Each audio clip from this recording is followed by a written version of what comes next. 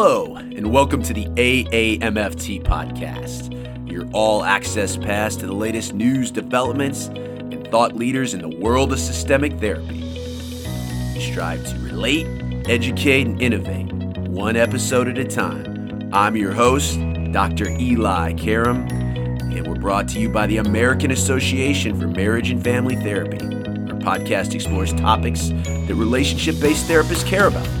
In addition to featuring unique conversations and interviews with established experts, our show provides information and education on direct practice and emerging trends in the MFT profession.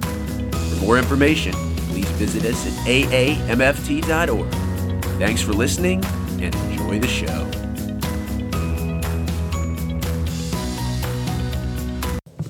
Today on the AAMFT podcast, we're going to talk about a skill that sometimes goes overlooked in a systemic therapist emerging skill set. So you need to be a good listener, you need to be empathic, working with couples and families, you need to know when to be directive and when to take a step back.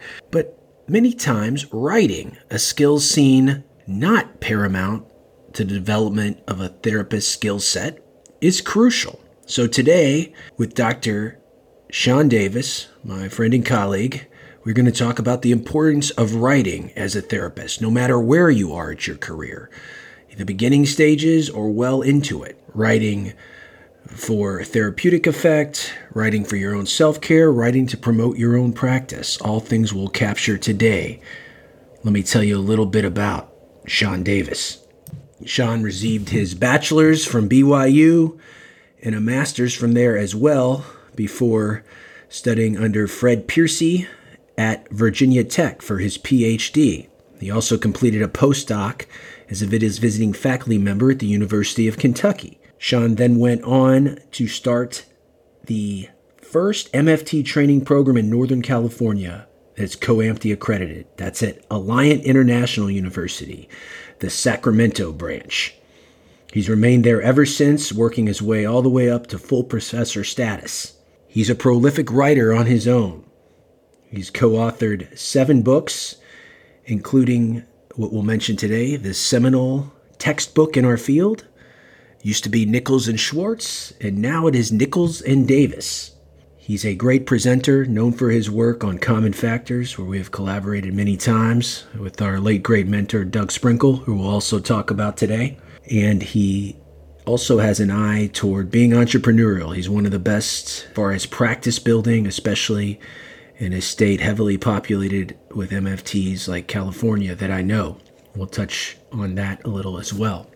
I hope you enjoy this interview with Dr. Sean Davis as much as I enjoyed conducting it, and we'll be back after the interview.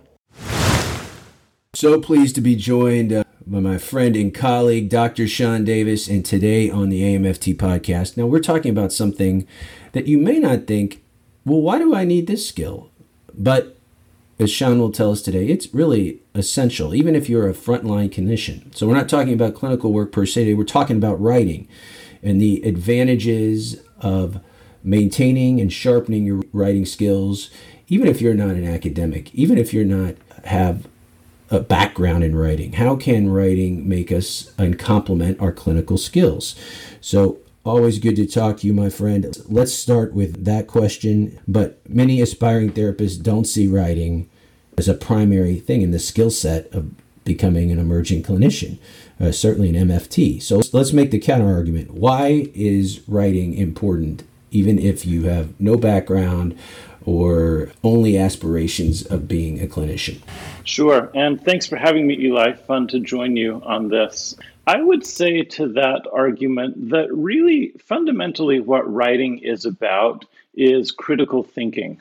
And to me, that's also fundamentally what therapy is about. So clients come to us when they have reached the end of their critical thinking abilities, basically. Like they're, okay, I've thought of everything I can to figure this situation out, and nothing is working anymore, so I need your help. So to look at this from a different angle, to come at this, in a new way, and that is fundamentally your ability as a therapist to think critically. And writing does the same thing. Good writing requires the same core skill, I think. So you don't have to be great at grammar and syntax and all of that part of writing, but if you can put your thoughts into a logical, persuasive order and communicate them in a logical, persuasive order, that is very much at the core of therapy as it is at the core of writing as well.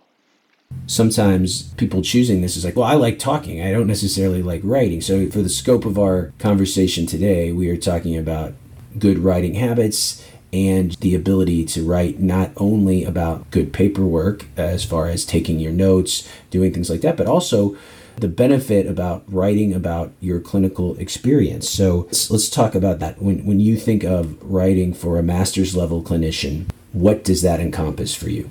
Yeah. Well, some of that writing, I think, there's what you said, right? You do have to write case notes. Often you'll be writing letters to communicate to the courts or to third-party stakeholders in some capacity. So you do need to be able to translate your thoughts onto paper succinctly and all of that. But that in some ways is kind of the more boring part. To me, the more enticing or fun part is as it relates to your own legacy, for example. So writing, I think, it's a way to pass along your legacy, to your thoughts. And you don't even have to be writing to the world. You could write it to your family or even to yourself in your journal. What am I learning along the way? It's kind of like I have a friend right now who's losing a lot of weight, and he takes a picture of himself every day so he can track himself. And writing, I think, is the same way, especially when you're going through something as intensive as a master's training program, doc training program in therapy. It's a way of tracking your progress, tracking your journey, so you can see how far you've come. I have also found it to be really cathartic at times when I just turn off my editor and grab a pen and paper and rattle off whatever I'm going through, like a journal. It's really cathartic, and it's free therapy, basically. There's that personal writing, and then I think another application that many of our listeners like, especially those maybe young in their career or venturing out on their own, starting a private practice or getting some type of online presence. I think writing for the general public, or how do you personalize your web page, either giving helpful advice or contextualizing, like we're in the middle of a global pandemic. You're also very entrepreneurial. You have one foot in academia, one foot in practice building and doing things like that. Talk about how writing can benefit somebody that wants to start their own practice or set up their own identity online as a marriage and family therapist. Yeah, that's a good question. Most of the marketing, so a lot of marketing that happens in therapy is like your reputation among other clinicians or your past clients. So this doesn't apply there, but there's a lot of marketing that happens with, say, your website or other marketing materials that you have out there. And with those, you have one shot to present yourself in a way that appeals to people. And that is very much done with writing. It's done with the visual, like how your website looks and that, of course, but also visual. Like I can't tell you how many people we have that have come to my group and they say, frankly, we came to see you because your spelling worked. Like so many websites we had the grammar was bad or the punctuation was off.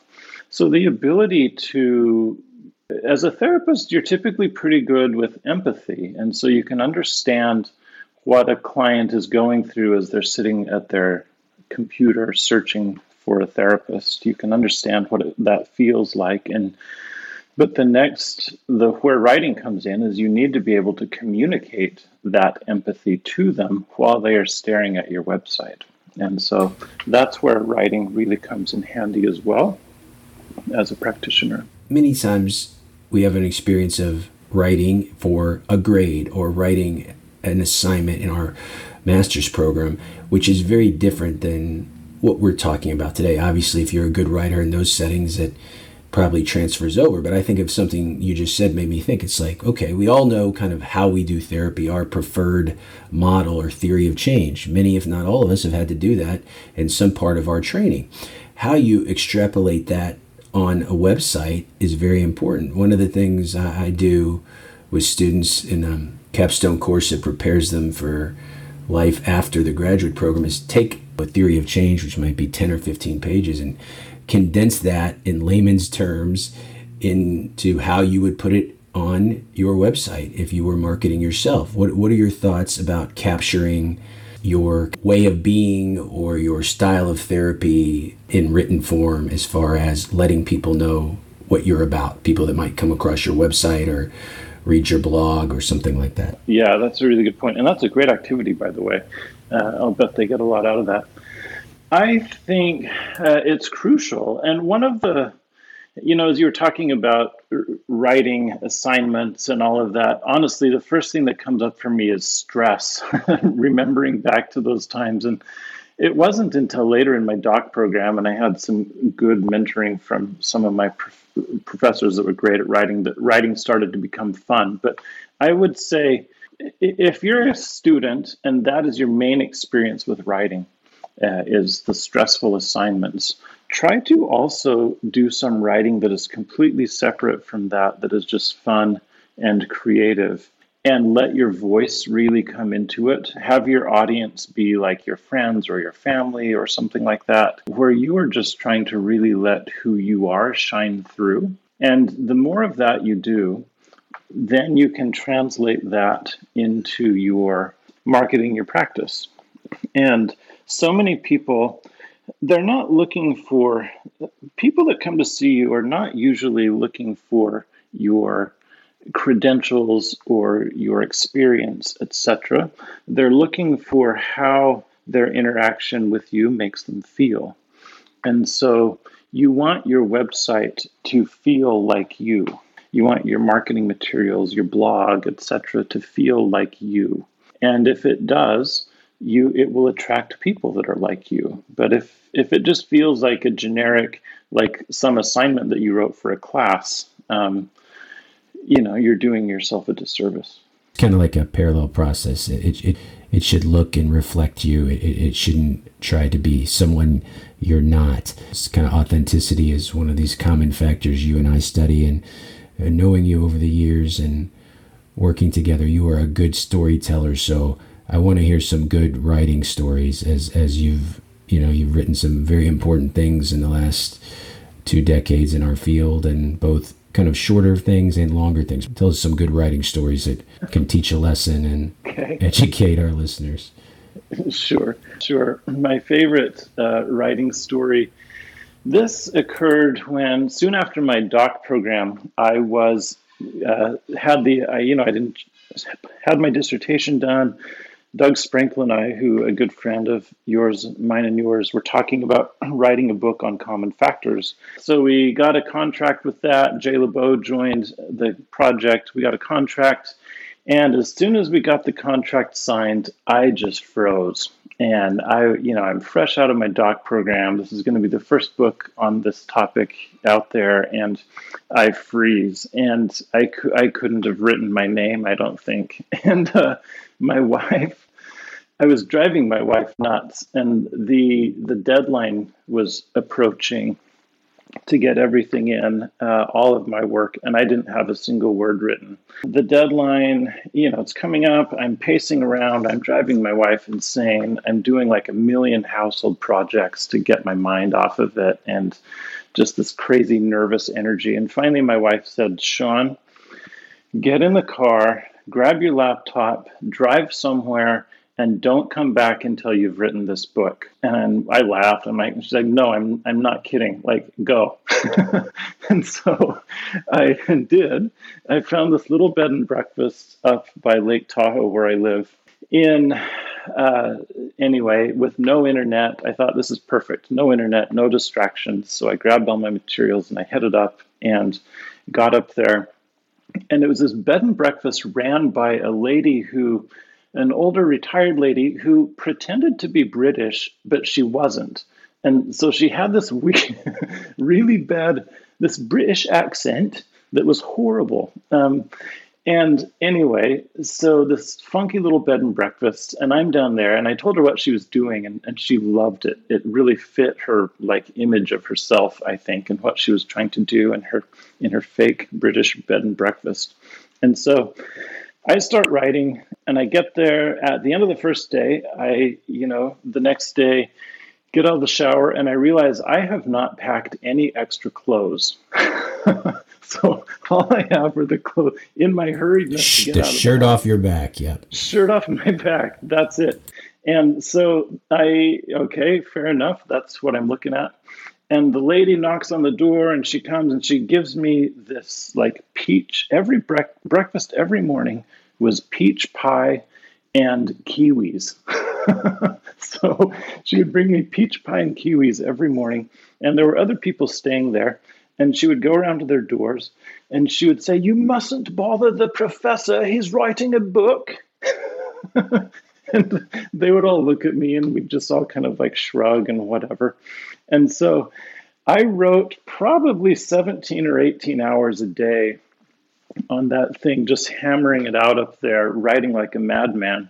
And it took me about 4 or 5 days. And this crazy lady with her British accent and her peach pie and kiwis, who I love the lady, by the way, I should go back and say hi. But finally, at the end of those 4 days, I finished it and came back and submitted it, and that was it. The book's out there now, and I'm really proud of it. And that was, I call it my suffering for my craft trip. I was very grateful to get some new clothes. And after that, was the process similar on larger projects, or was that like a one-time thing? Because I often think just our mentor, who we'll talk about Doug some more in a second, but he would always call it the crappy first draft. As long as you get that done, you get your thoughts down, and that is the most important thing. And I've found that valuable over the years, but like when you can block out time, that's great, versus other people, if they just do a little every day, or they have some habits, like they do their meditation or they do flare, even if they're just practicing writing, even if it's a journal form, do you prefer the smaller increments or the immersion, block everything else out and kind of isolate yourself as you did writing the book? Yeah, that's a good question. I think everyone is going to have a different answer to that, and you need to find what works for you. For me, one thing I stumbled on with that little imposed writing retreat was I worked really well that way. It's hard for me to write a big, long, creative piece in like little chunks scattered throughout the week. I need to be able to sit and clear my brain and have nothing in my brain except that, and then enough time to get it out there. And it's hard for me to do that during a regular work week. Other people I know much prefer I'm just going to schedule half an hour every morning, part of my like kind of morning routine to write stuff. But I do think you need to be, the principle is you need to be purposeful, and you do need to have some sort of a routine around it that you stick with. Otherwise, it's if it's not a priority, it's just not going to happen. You had the privilege of probably sitting under two of the most prolific purveyors of the field of our time, the late, great Doug Sprinkle, who we said, another one of your mentors, and former guest of the show, Fred Piercy, now in retirement, late of Virginia Tech, where you got your PhD. What did you learn from watching Fred and Doug, who, by the way, were very close, both writing partners, friends, colleagues, so they had a natural flow off each other, even though they were very, very different in some ways. Yeah, you're right. They were very different, and I was very, very lucky to have gotten to know them, both you and I, actually. I would say one thing that I learned from Fred, who I spent the most time with early on, is to just write. And that sounds simple and obvious and kind of duh, but really so much time with writing is spent thinking about it and planning for it and strategizing for it and all that. And he said, don't cut out like 80% of that and just sit down and start writing. He said, don't turn off your editor. Like you said, the really crappy first draft, that was one of Doug's things too. Bang out a bunch of stuff on your screen. Don't worry about an audience for it. Don't worry about if it flows, anything. Just write it. And then once it's there, figure out what to do with it. And Fred he did that so much that what happened was over time, his crappy first draft became like something you and I would strive to do. That it would be like our 10th draft, just because he did it so much. I remember one time he showed me this article he'd just published. I'm like, oh, when did you write that? He said, one day I went home after work and, I just had kind of some energy still, basically some nervous energy. And so I sat down and I wrote about one of my favorite interventions. And so then he sent it off and published it. It's like, no, who does that, Fred? But Fred does that. And it's because he wrote a lot. Essentially, if you want to write a lot, you have to write a lot, which again sounds simple, but there's more to it than you'd think. With Doug, I would say the thing I learned mostly from him is Doug, as you know, was just such a workhorse. I mean, if he got locked onto an idea, he was really going to make it happen. And he was so thorough and so detail oriented. He was always challenging me with stuff I'd written and saying, well, what about this and what about that? That's what I got from Doug, is just there really is no substitute for that diligent hard work. They were both workhorses and so prolific in their own way. Both editors of our flagship journal, which also probably helped their writing. They just purveyed so much and saw so much. And I don't think ever in my career, well, I always say this, and I said this on the podcast to Fred, I've never got a better rejection letter ever from Fred. Not only was it polite like Fred is, a consummate gentleman and scholar, but it's like the feedback made you actually better, even if it was not accepted. And Doug, same way, made you think and do things. So that's another outgrowth of that question. It's like, where should we go? Let's say, again, I want to do this. I'm no longer in my master's program. I'm in my own practice, or maybe I'm working in an agency and I am now dabbling into writing more. Where do I go? Where do I get feedback on my writing? So it depends how serious you want to get about it. If you want to get more serious and look into possibly getting things published, most communities will have local writing groups for different types of writing, either creative or professional or what have you. People will be listening to this at all times of history, possibly. Right now in the middle of our pandemic, a lot of those are on Zoom, and so you have or online, and so you have the luxury of being able to look beyond your community for those.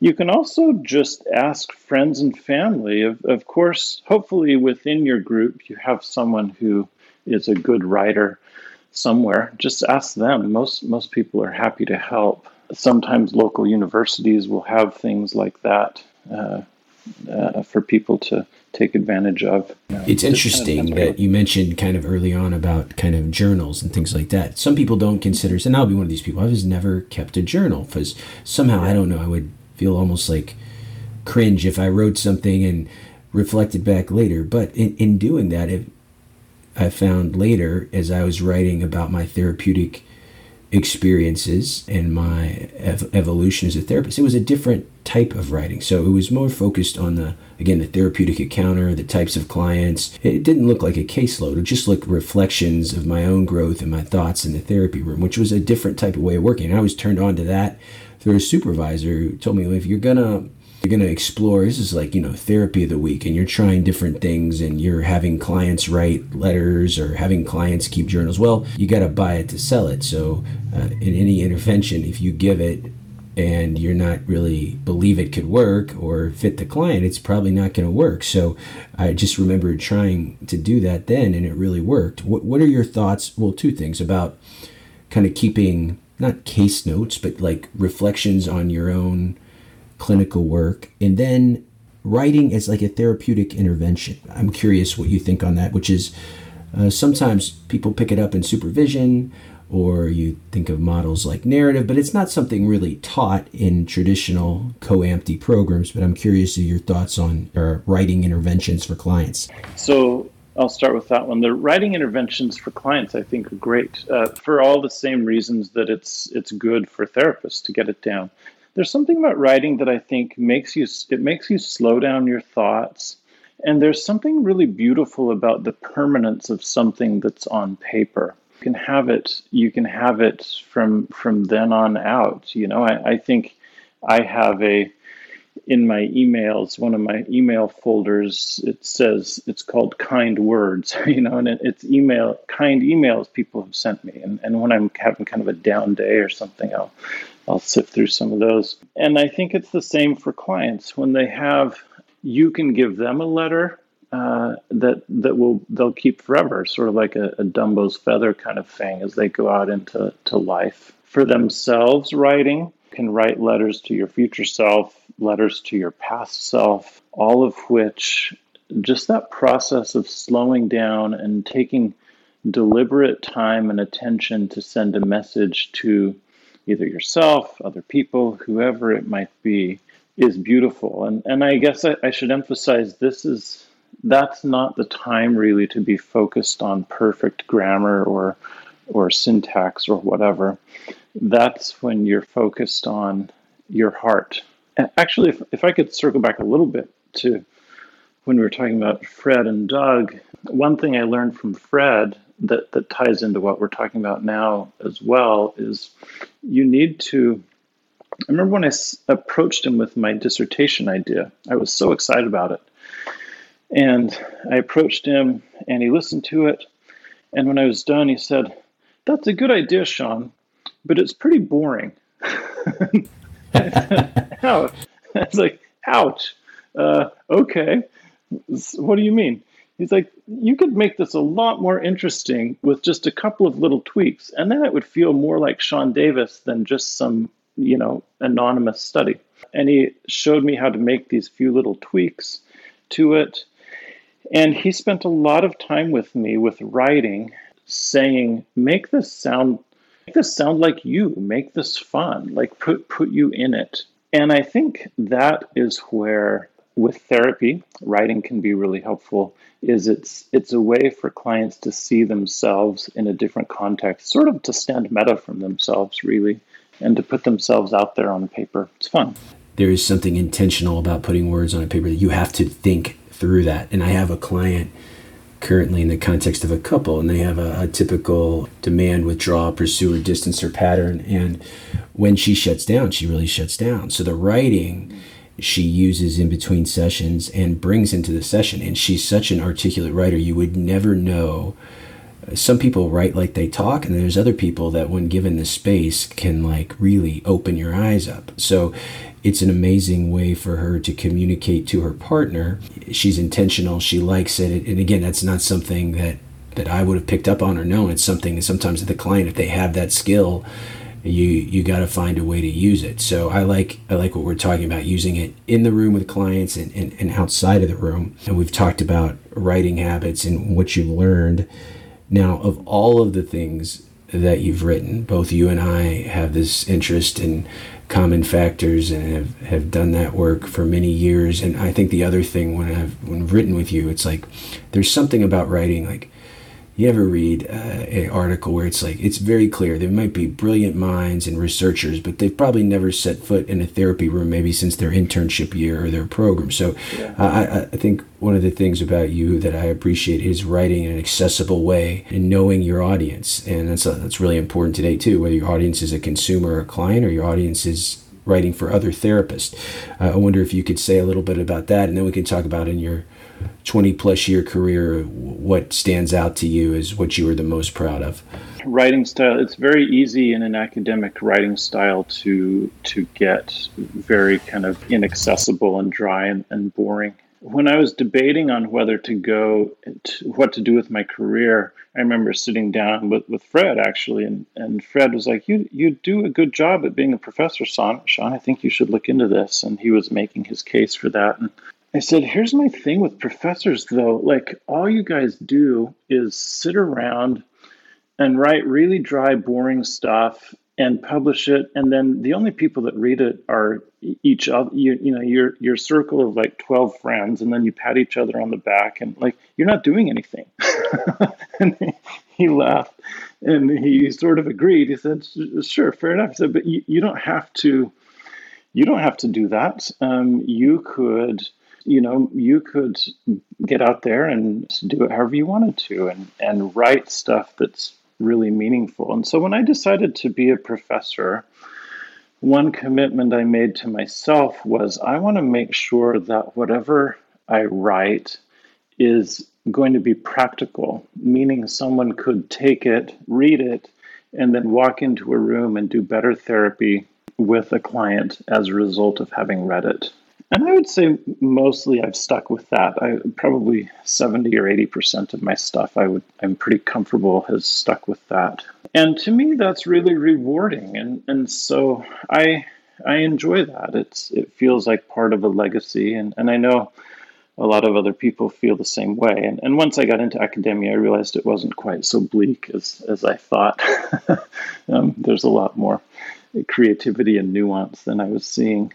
But it's a fun way to leave a legacy, basically, and to make a difference. In Why Should Therapists Write? One thing I tell my students is if you look at all these people who've come up with models, the Sue Johnsons, the Dick Schwartzes, all of these really impressive models, I say, look, every single therapist out there has a model in their head in the way they do work. Every single therapist out there is a Sue Johnson or a Dick Schwartz or whatever. The difference is the Sue Johnsons and the Dick Schwartzes wrote about what they do.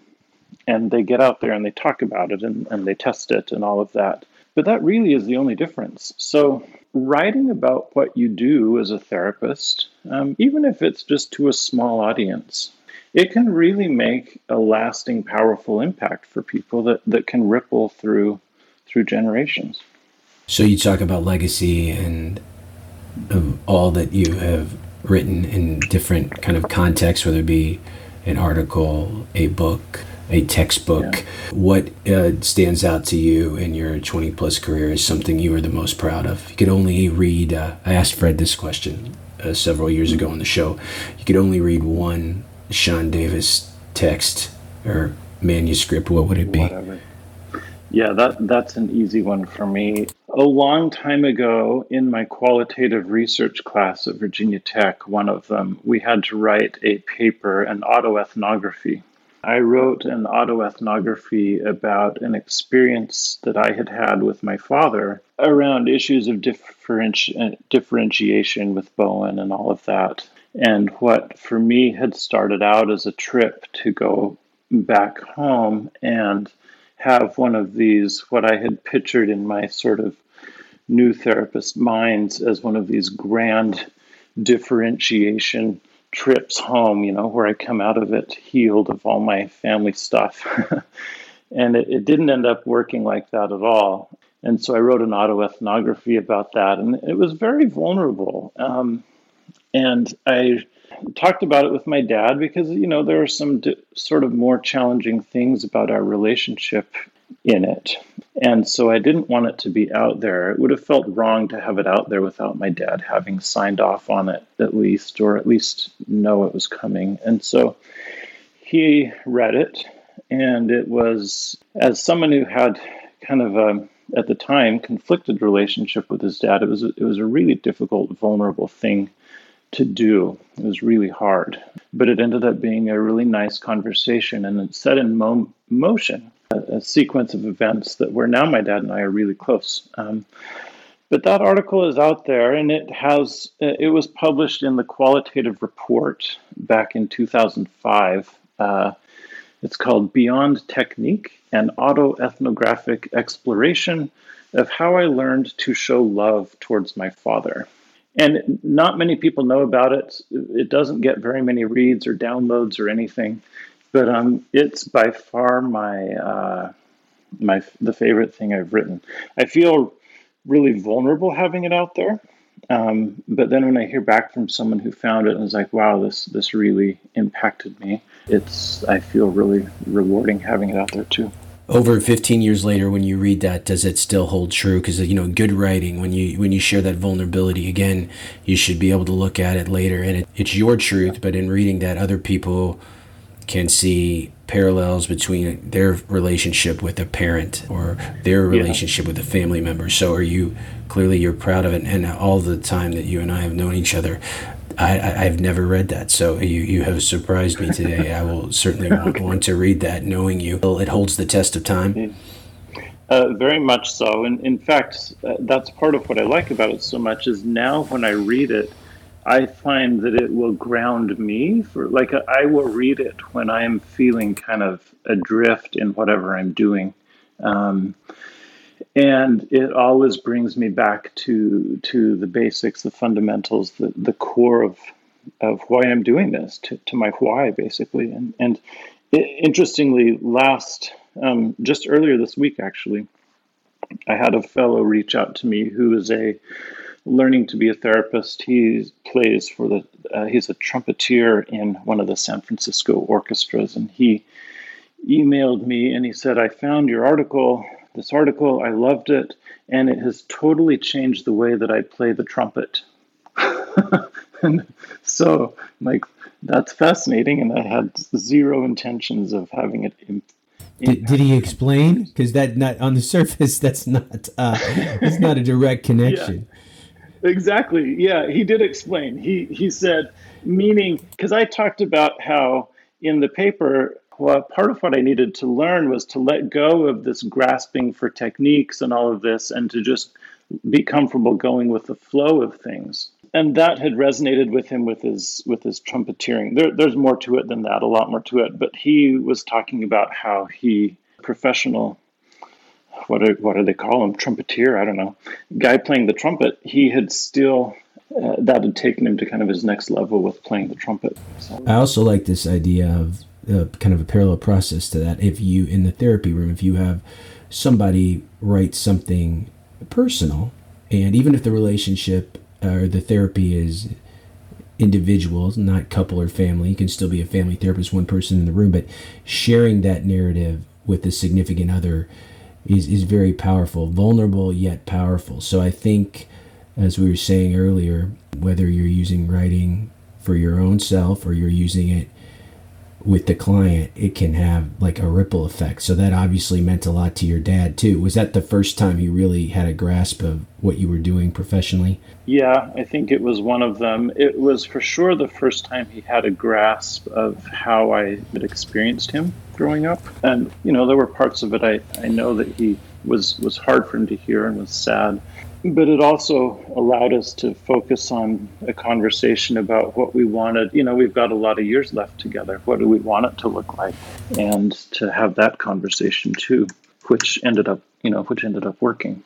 One of the things I haven't told you about, I've been writing about lately, given that therapy is really a failure-driven endeavor in the sense that we learn and recalibrate by listening to our clients, trying different things. So sometimes writing about your therapeutic fails and how you addressed either a tear in the alliance or a mistake it's vulnerable, but it's also very healing and cathartic. As another assignment I have students do towards the end is write about, because we're used to being writing about, like positive things and making ourselves, much like in supervision, we want to show video of where we're doing well, but sometimes writing about what didn't work and how you readjusted and how you recalibrated is very powerful too. Let's talk about writing in a cathartic way like that. Do you have any stories or any sense about writing about things when things are not great?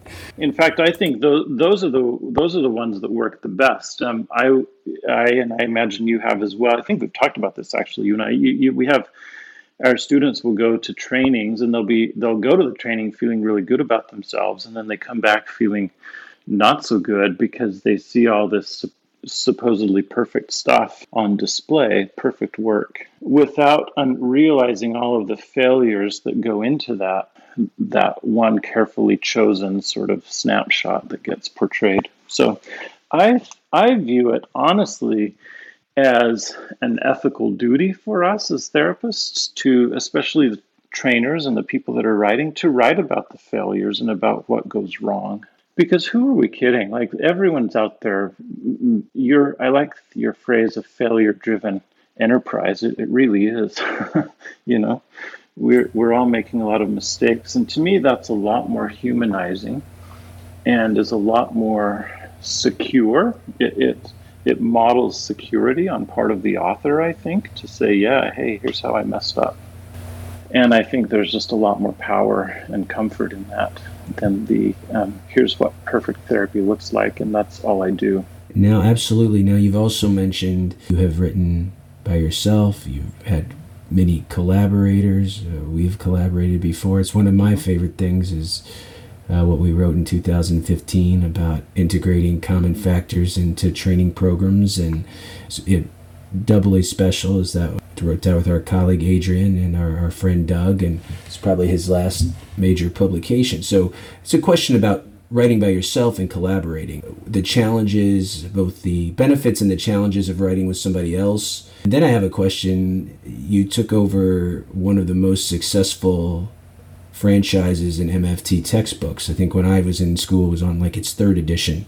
It used to be Nichols and Schwartz, then it was Nichols, then it was Nichols with Davis, and now it's Nichols and Davis. So let's talk about writing with other people and then what it was like to take on that textbook franchise.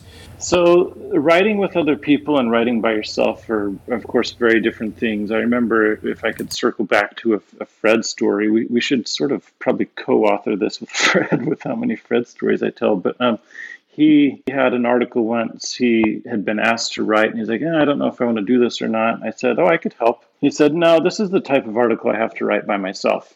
And I was like, well, why is that? He said, because there's a feel that I want it to feel a way that only it's a one author type of thing. Like the feeling that I have, the vision I have for how I want it to feel is not something you do with another person. And sure enough, when I read it, I'm like, oh yeah, I get what you're saying.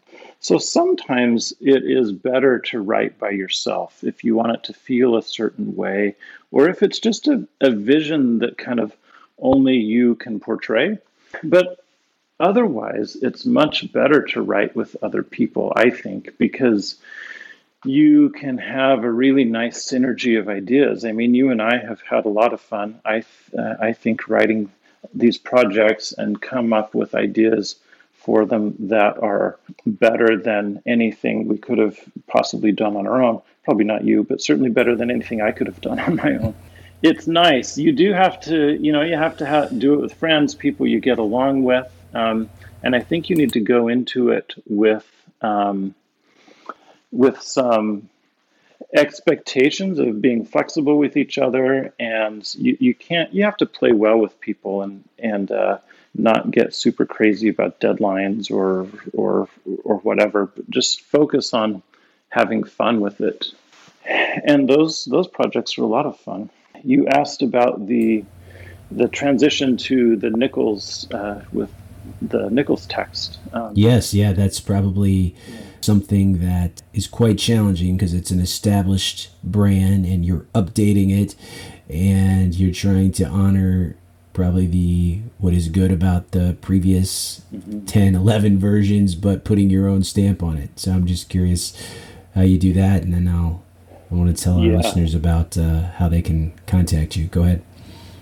Yeah, that was a very surreal experience for me because, as you know, I really like theory. It's a lot of fun, and my copy of that textbook is really dog-eared. It's dripping with red ink from marking. Like I think I marked most of the book, and I loved it. And still to this day, I have I'm kind of a theory nerd with this stuff, but I will have vignettes from that are still in my mind as I envision cases. And so I remember exactly where I was, and I see a voicemail on my phone, and I listened to it, and it was Mike Nichols asking if I wanted to join him as the co-author. And I remember hanging that up and just staring. We were on vacation, actually, and I was sitting on a little patio, and I just stared out the window for about an hour and didn't say anything and listened to it again to make sure it was what I thought. And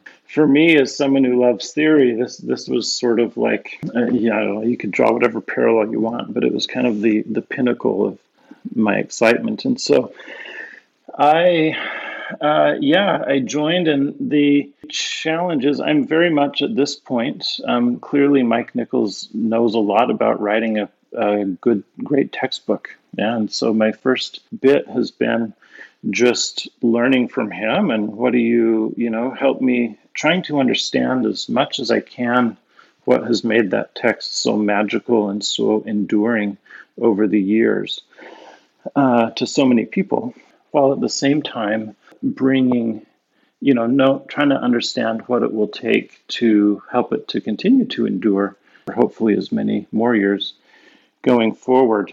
It's been a great challenge. It's been a lot of fun. It's very surreal. I remember one vignette in particular that had stuck in my mind throughout my career. And the first time I was editing the book, I remember sitting at this and staring at that vignette on my screen, rather than on my book in front of me. It was on my screen. And there's the blinking cursor at the end of the vignette. And I had needed to trim this out to make space for something else. And it felt like so as I watched me delete that vignette, it felt sort of like I was deleting part of my identity, Then I was able to write in one that kind of communicated what they wanted a little bit better and what we were trying to say. So it was very surreal for me. And I'm, hopeful that it continues on, that I'm able to keep that legacy going. Well, another thing, even in the midst of our global pandemic, that I think ties this all together. First of all, you're very accessible, as we've seen this hour, if anybody wants to get in contact with you. But I mean, what you've done, which I think is a great resource, it brings people together, great locations, and it gives you what we started the hour with, a really intense period to write and get feedback on your writing. It's these Sean Davis writing retreats. So tell us about that and what you've enjoyed the most about that, and what a potential participant would get out of a Sean Davis writing retreat. Well, when my wife sort of stumbled me onto these writing retreats, I realized, boy, that these were great for me. And so I kept doing them. And people would find out about them and they'd say, hey, can I come along? And so eventually enough people were asking, I'm like, I should just turn this into a thing where we all sort of go along and benefit together from it. And so a friend of mine, Dr. Jason Platt in Mexico City, he writes in a similar way.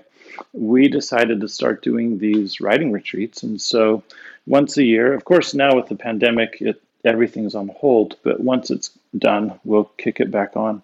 You come with us. We all go out we try to find some location that mimics the spirit of my first writing retreat, just without a little bit less of the weirdness. Without the kiwi and peach pie. Yeah, and more clothes. And so you go, but something that is a little bit, it gets your brain into a different spot. It's a little quirky, a little eccentric, a little bit out of the norm for you.